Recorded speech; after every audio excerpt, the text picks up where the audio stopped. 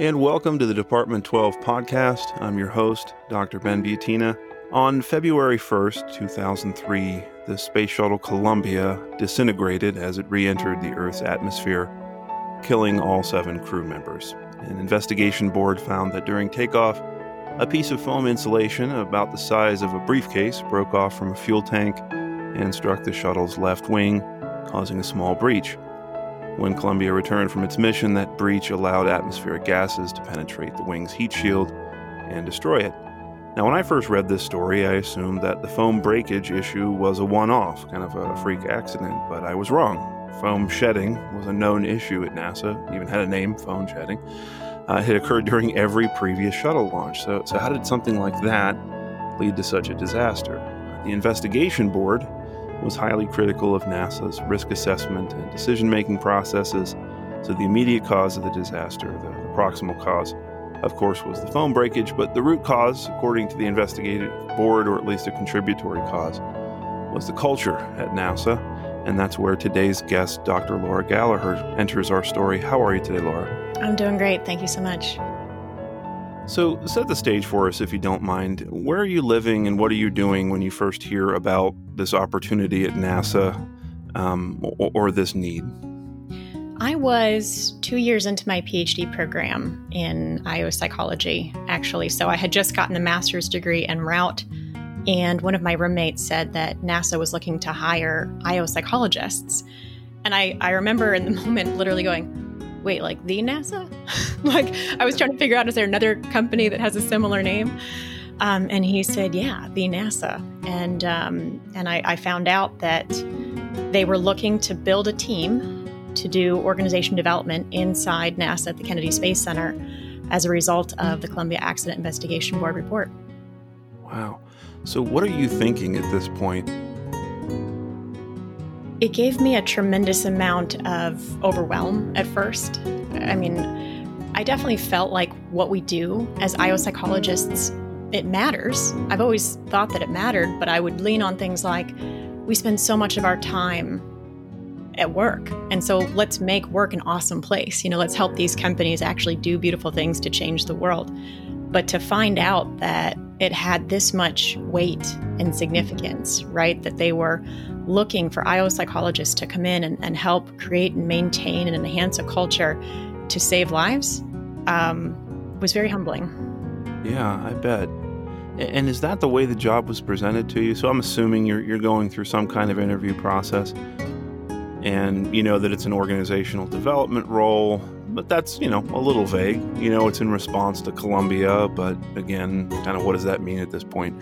What is the job being offered to you? What is it that NASA wants you to do?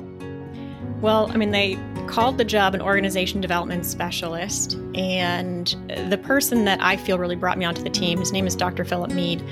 He's actually my business partner today. So, we've continued to work together over the last 15 years. And, if you don't mind, I'll kind of jump ahead, and maybe not through the interview process itself, but like day one on the job, he literally puts down on my desk this book, and it's the Columbia Accident Investigation Board report. And he wanted me to read it. And he wanted me to read the whole thing. And there were a few chapters in there that specifically talked about leadership and culture and decision-making. And so those were obviously where I focused more of my time and energy. But it was very, very clear to me that this was a role and an entire department at the Kennedy Space Center that was created because of this tragedy. And it was really clear, like they didn't want anyone to lose sight of why we were doing this and how important it was. Absolutely. So you mentioned earlier, that this kind of felt like, wow, like this is very real all of a sudden. When you study IO psychology, it can feel a little bit, removed or abstract, but this is, hey, here's a real organization. Everyone knows its name. There's a real tragedy that occurred here, and they're looking for help to fix some kind of problem in the organization or the culture to prevent anything like that happening again. So the responsibility is really high. The stakes are really high. And I'm curious, when you come into a situation like this, are you using or thinking about those formal models or theories of change that we all learn in school and graduate school, or is it messier than that? I absolutely was, because I was right in the middle of school, and I would I still had classes that I was taking. And so I was working full time, but still doing all of my coursework. And so I would continuously learn things in the program that I would then immediately turn around and want to bring into the customers at NASA, at Kennedy Space Center that I was serving. So I would definitely want to bring in a lot of these, formal theories and concepts. And it's definitely messy. One of the things that I talked about when I was working there is, I read these academic articles that say things like, well, we know that leaders who have strong emotional regulation skills are perceived as more effective than those with lower emotional regulation skills. And I'm like, okay, great. So how do I do that? Right? Like, how do we develop that? And so I supplemented my formal PhD training with quite a bit of other areas of expertise. Lots of other different programs and trainings and workshops and concepts. And sometimes I would use the more popularized version of an academic theory, like Carolyn Dweck's incremental and entity theories. Right? Nobody wants to hear me talk about that. They're going to tune out. In fact, I kind of had to downplay sometimes my academic background so as not to be seen as out of touch. But if I talk about it as, growth mindset. And Carolyn Dweck has this great book called Mindset. Let's check this out. Let's talk about, Michael Jordan and mindset. That was a really great way to connect people. So I felt grateful for some of the academics out there who've gone through the trouble to make their academic work really accessible. Yeah, it's funny. I love having my assumptions challenged. So one of my assumptions would be that if anywhere is going to be open to, the academic background, regardless of the field, that it would be NASA. This place that we look of is kind of like the very zenith of technical expertise. And, I guess maybe a lot of us, our opinion or our impressions of NASA are still based around footage from the Apollo program of engineers with short sleeves and ties, right, and the buzz cut, the slide rule, and that kind of thing. But you're saying that within NASA, just like within many organizations, you kind of have to soften the message, make it a little more accessible. I read a little bit of the investigation report myself, and it was very interesting and also very, I guess I would think about it like high level. One of the questions that popped into my head to ask you after reading some of that was, okay, there's all these organizational dynamics. We could sit around, we could theorize about it all day, but I wondered about grief. So to those of us, watching TV that day, those were 7 astronauts, about which we, about whom we knew very little other than these little bios that you get on TV. But presumably, at least to some people at NASA, these were their coworkers. In some cases, these were their friends. And I just wondered how fresh or visible was that grief when you started working? So I started working there in 2006. And so some time had passed between the tragedy and when I was hired. So Dr. Philip Mead, and his PhD is actually in industrial engineering. So it's really fun to have, this engineer who focuses on culture paired with a psychologist who focuses on culture. Like, we have a pretty unique way of doing things. He definitely had much greater insight into that experience. By the time I was hired, NASA had already returned to flight. And so there was a much greater level of joyfulness and celebration. Kennedy Space Center is a launch site. That's what we did. That's what they still do, right? They launch things. And so to be back launching, which had only been for, I guess a few months at that point, things were actually at a pretty happy place, I would say. People were feeling more confident than ever before, and I think they'd largely processed through their grief. Okay. Thanks for sort of helping set that context. So in 2006, flights are back on. There's some sense of joy of, hey, we're doing, what we're here to do again. But there's still sort of, I guess, the underlying issues that you were brought in to help address. So could you just help us understand, how did you conceptualize this? How did you think about what it is that, that NASA was facing and what you could do to help? Well, so part of how the department was formed, excuse me, the department was formed because the center director at the time had the insight to say, this is not one and done, right? So Philip Meade led the initial culture change initiative there at Kennedy Space Center. And once they'd gotten through a pretty good chunk of that, he said, okay, but hold on a second. I mean, first of all, this is not the first tragedy that we've experienced at NASA with the shuttle program. We got to make sure that we're staying vigilant. We have to pay attention to this all the time. We have to make sure this is part of our leadership development. We have to make sure that we're constantly creating and maintaining a culture of safety, and one where we create psychological safety and all these kinds of things. And so that's when Philip stepped up and said, that's organization development. That's what you're describing, and I can start that for you. And so when I came on board, what we were working on is, a couple of things. One is, how can we take this idea of culture, which is pretty nebulous and can feel very abstract to people, and make it something that they can understand? Culture itself is not specifically tangible. And, organizations are these complex, adaptive systems, and they're filled with human beings who are also within themselves these complex, adaptive people. So how do we actually work through this? How do we create any kind of simplicity so people understand what we're doing, they get why it's important, and we can figure out really this whole puzzle? So, our first iteration of really trying to create clarity was about thinking of culture from the inside out. So it always starts with the self. Always, always. Anytime you're talking about what's going on in an organization's culture, you're talking about human behavior. And so that human behavior has its origins in how each person feels about themselves.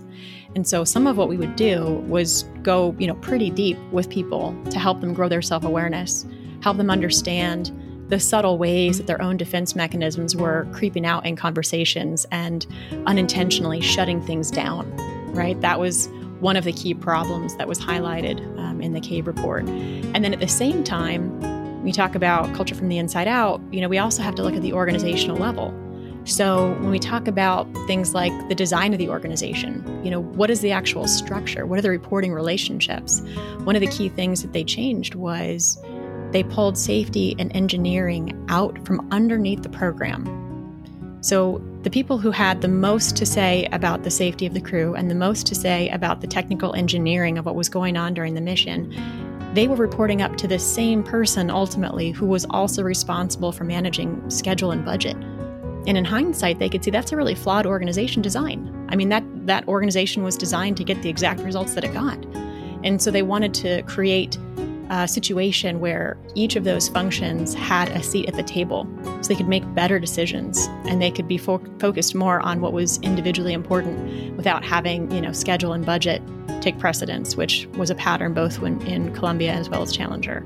So we were looking at it through the lens of going deep for each human to help them understand how they can be more effective, through the lens of how do we design the actual organization and create alignment through the systems and structures and processes. And then, of course, the middle layer is the team. So how do we create teams that are highly collaborative and understand what it takes to create psychological safety and really look at collaboration as a set of skills? I think that's one of the biggest things that we were focused on. That's fantastic. And I think the example you gave of having the safety folks reporting up through the schedule and budget leadership is maybe one of the clearest, most concrete examples of organizational design and organizational development. And here's how not having the organization structured in the right way can lead to problems, and here's how you go about fixing it. Sometimes in the OD world, those conversations get so abstract and vague that it's hard to even figure out what anybody's talking about. Yeah. This example that you just shared is right on point. You can see almost on first hearing it, at least as an outsider, yeah, this is trouble brewing, but not so easy to see maybe when you're on the inside.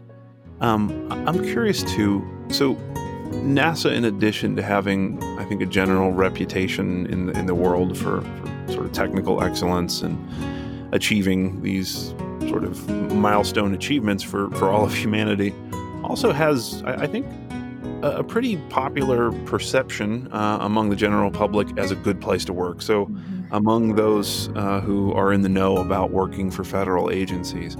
NASA has kind of held up as, this is definitely one of the better places to work. Their scores on the Federal Employee Viewpoint Survey are pretty high across the board usually.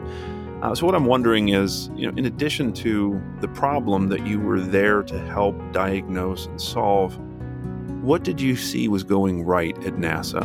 What strengths did they have that you kind of picked up on as you walked through that door? There were so many strengths. And this was actually part of what made the whole thing so challenging. And you're absolutely right, Ben. They were rated actually as the number one place to work in the federal government the year before this happened. So the most recent Federal Employment Viewpoint Survey, whatever they're calling it, they've changed the name a few times over the years, they were number one. So people loved to work there. They were incredibly dedicated. One of the problems that they have to work to solve is getting people to take their vacation time. Like the civil servants there dedicate tens of thousands of hours of their own annual leave back to the government every year because they're so dedicated. They want to work, and it's hard to get some people to take their time off. So you really do have this organization that's filled with very smart, very skilled, very passionate, very caring people. And that's part of what made it even more challenging. Like, it would have been easier if it was just terribly flawed, and it was a bad place to work and people were complaining about it and they, didn't have any commitment to the organization's mission. And that wasn't the case. And so it highlighted how important it is to really take a look at the contributing factors. Culture is an emergent property. So we have to be able to see through the interaction of everything that's going on. What are some of the unintended consequences? So there's a couple of things that I'll highlight. So one example is it's really about decision-making when it comes to risk. So there was a pretty constant fear that the shuttle program might be canceled. And for a lot of people, they had spent their whole career at NASA working in the shuttle program. It was perhaps running when they got there, or maybe they were there to start it off. It had been going for a couple decades strong. The idea of losing the shuttle program was devastating.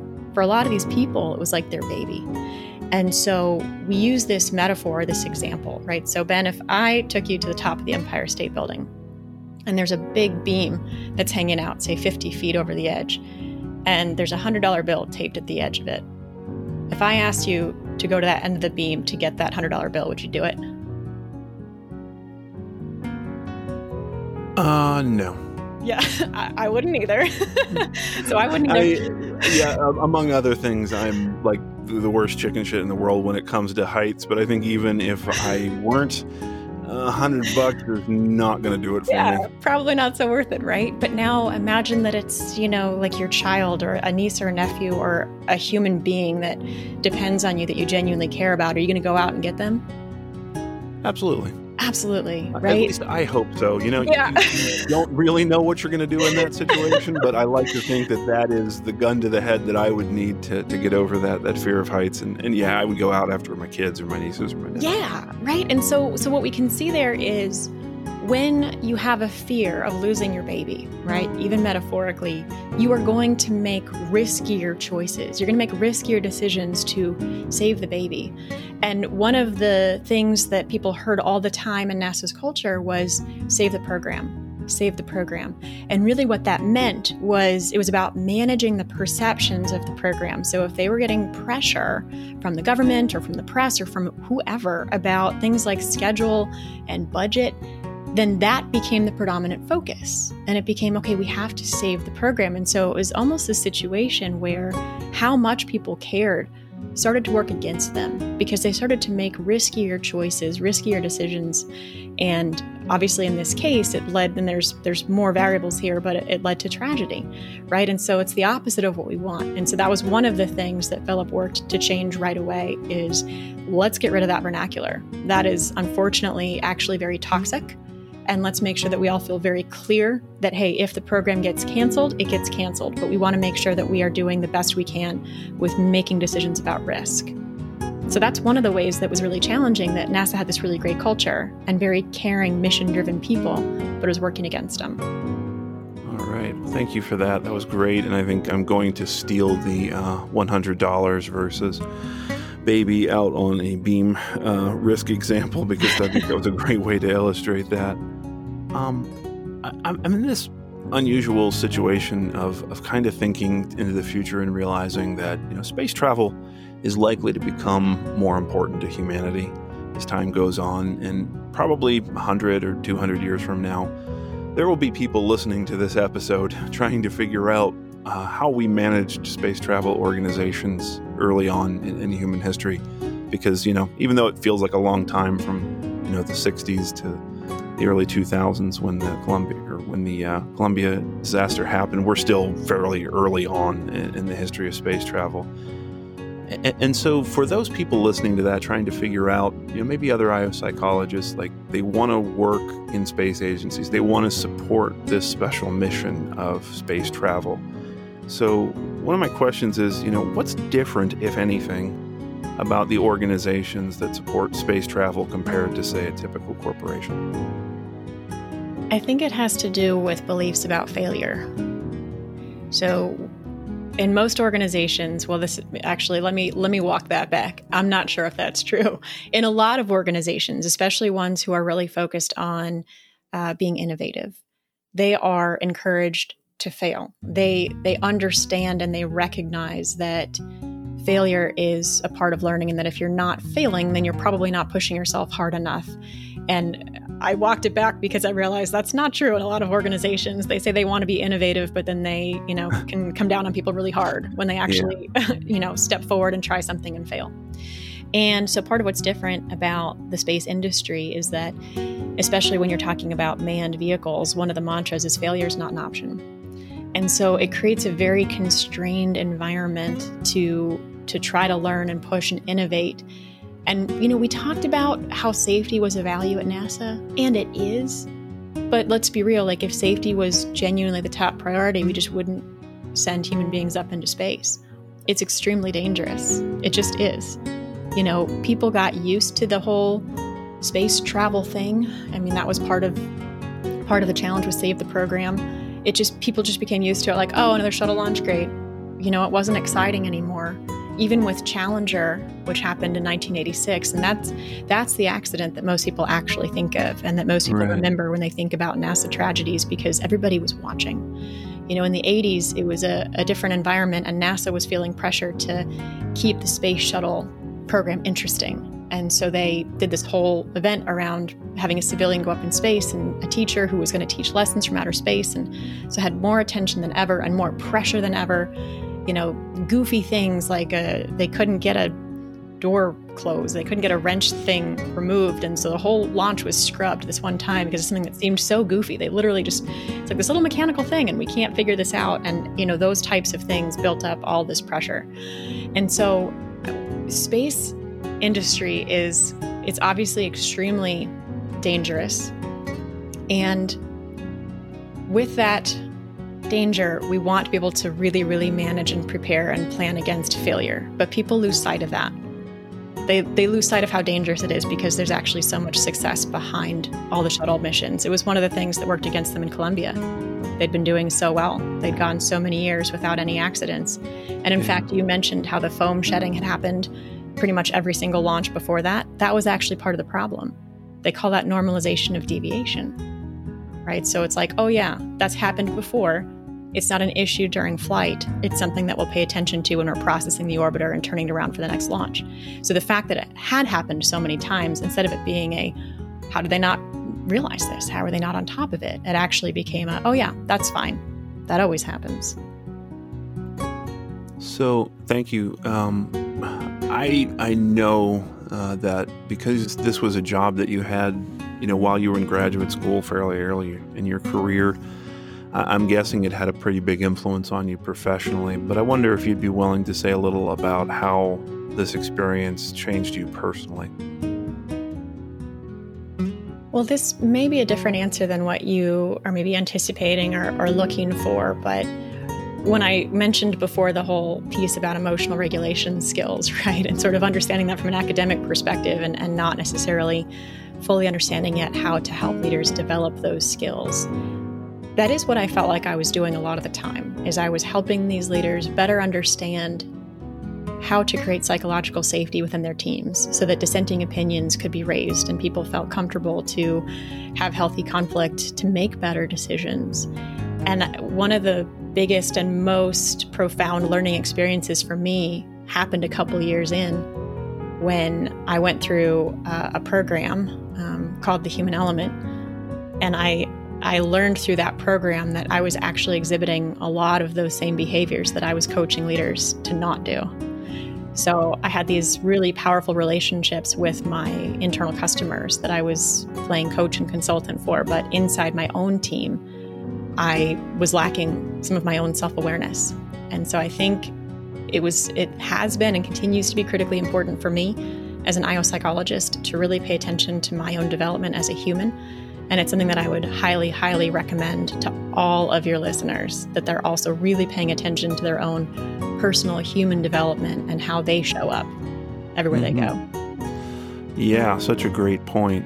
We get so used to looking at some of these behaviors and attitudes and things from an external point of view. You can kind of lose track of it in yourself, and you do, I think, lose credibility as a coach or an OD practitioner, whatever it is that you do, when you are maybe unknowingly displaying some of the very same behaviors you're asking the people that you serve to address. Yeah. That's a great answer, so thank you for that. Switching gears a little bit to your professional life, what is it that you do now, and how do you think that your experience early on at NASA has shaped that? Well, most broadly, I apply the science of human behavior to organizations. Right. And so specifically within that, what we talk about is aligning culture from the inside out. So we really do work with executive teams to help them understand, what do they want their culture to be? How can they create a culture that helps them actually execute their competitive strategy? And then how do they develop those skills as human beings to get there? So, that whole inside out idea, it's the same work that I was doing when I was internal at NASA. We were paying attention to how do we design the organization to really support culture and strategy? How do we develop the human skills, especially amongst the leadership team, so they understand how to create psychological safety, build that level of self-awareness. And so we really work at, I call it 3 levels, right? Organization, team, and self, all 3 levels of an organization to take the most comprehensive view of culture. And we work with all kinds of industries, really. I did lean towards tech, because coming out of my experience with NASA, I really enjoyed that. I really enjoyed working with people in the technology and engineering fields. But it's organizations and it's people, and the same ideas apply across, regardless of the industry. Well, Laura, I want to thank you very much for taking the time to share this experience with us. I realized fairly early on when we started talking about doing this interview that there was just no way I was going to be able to tell the whole story of your time at NASA, and maybe that would be jumping the gun anyway, because it sounds like it would make a great book, or maybe it's part of your keynote work as well. And we're writing a book, actually. Yeah? Yeah, I'll read it. I think a lot of people will. I'll send you a copy. Thank you. And I will also include links to your business. It's Gallagher Edge, correct? That's correct. So I'll include links to that in the show notes, and I encourage everyone listening to please do check out the webpage for the business. Is very impressive. Laura herself just seems like a very impressive person across the board, so connecting with her on LinkedIn and following her career is probably a great idea. And I think if you are a student listening to this and considering a future in OD work, that this is a great episode to share, maybe with your classmates as well. Laura, again, thank you so much for sharing this fascinating story, and I hope I get to talk to you again soon. Thanks so much, Ben.